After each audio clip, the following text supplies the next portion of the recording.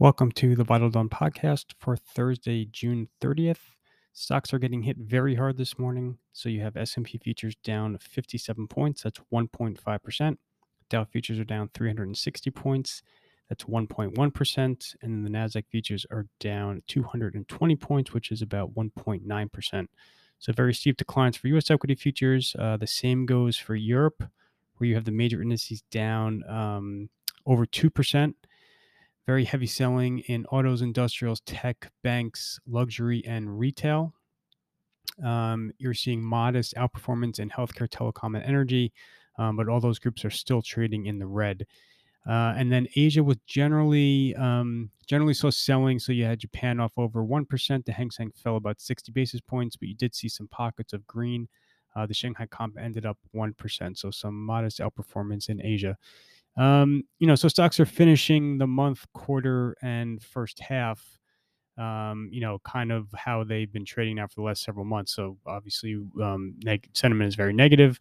A lot of the same themes and trends as before are kind of contributing to the downside price action. So, in my view, the profit warning out of RH, the old Restoration Hardware last night, just a few weeks after they reported, um, reminiscent of the Snapchat warning from a couple of weeks ago, which again came right after they reported earnings too, just suggesting or feeding into the concern that earnings estimates now, looking out for the second half of this year and then into 2023, are much too high. I don't think people are really shocked by that. Most people are mentally assuming numbers far below the print forecast. But as we head into the Q2 season, and as we start to see a lot of the sell side earnings previews hit the tape, I think direction for earnings estimates is going to be to the downside, and RH just symbolizes that for a lot of people. So negative earnings outlook with RH last night. You had some negative economic figures this morning.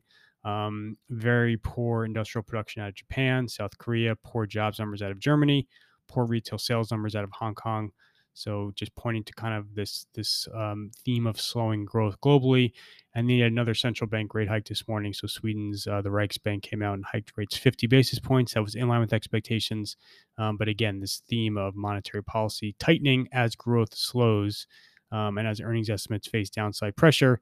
That's been kind of the first half story, and it's the story again this morning. So those are all the major reasons why stocks are coming for sale today.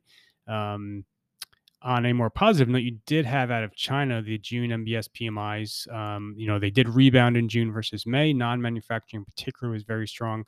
Not too shocking given that, you're going from essentially a countrywide lockdown, or at least the major economic centers in China were locked down, to reopening. So you're going to see, a commensurate increase in economic activity, but still encouraging nonetheless. And then you also had in just the last 2 hours or so some ostensibly positive developments out of Ukraine. Um, so Russia talked about removing troops from one area as a goodwill gesture. You did see a cargo ship leave a Russian occupied port. So just, I think raising the possibility that you could see some type of an agreement on grain shipments out of Ukraine. Very preliminary at this point in time. Unclear if you're really going to see much progress. Ukraine downplayed the potential for any type of a big grain agreement, and it doesn't sound like there are any real ceasefire negotiations occurring between the two sides. But I think versus where you stood at least yesterday, somewhat encouraging headlines on just the state of Russia, Ukraine, that war.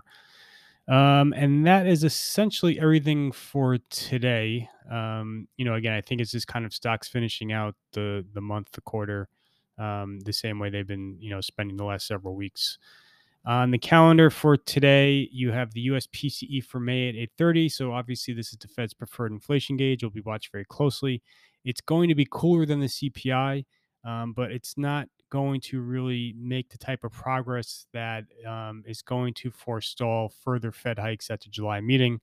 I think right now you're looking at probably another 75 basis points. I do think that you're seeing disinflationary forces build. I wrote a lot about this yesterday. I have more in the piece today. It's just a question of, do you see that come through in the May PCE or the June CPI, which are the last two inflation numbers the Fed will get before its July 27th meeting, and you're probably not going to see that. But again, I do think stepping back, you are seeing disinflationary forces build. And again, I think you can look at yesterday with Bed Bath and Beyond. huge inventory build, talking on the call about how they're going to have to slash prices to clear out inventory, consistent with what you heard out of Target and Walmart. So that's just starting now. That's going to really pick up steam over the month of July. That will have disinflationary effects. Then you're also seeing, supply chain conditions start to normalize, and that will have disinflationary effects as well. And I wrote more about that in the piece today, so take a look at it for more details. So in addition to the PCE at 8:30, you also have a couple of earnings reports: Constellation Brands and Walgreens before the open, and then Micron after the close. And I wrote about Micron in the piece, just kind of touching on some recent data points and the setup into the report tonight. So that is everything for today, Thursday, June 30th. Thank you for listening.